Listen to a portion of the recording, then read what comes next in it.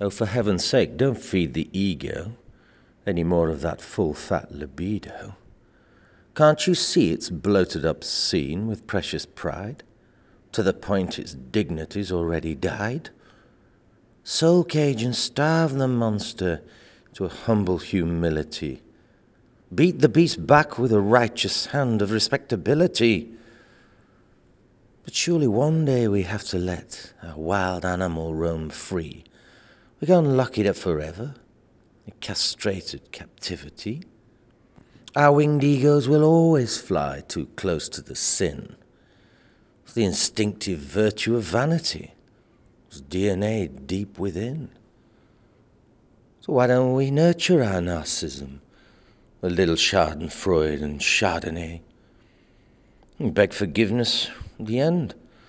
A deathbed confession on the judgment day. Everybody's a Saturday night sinner and a Sunday morning saint.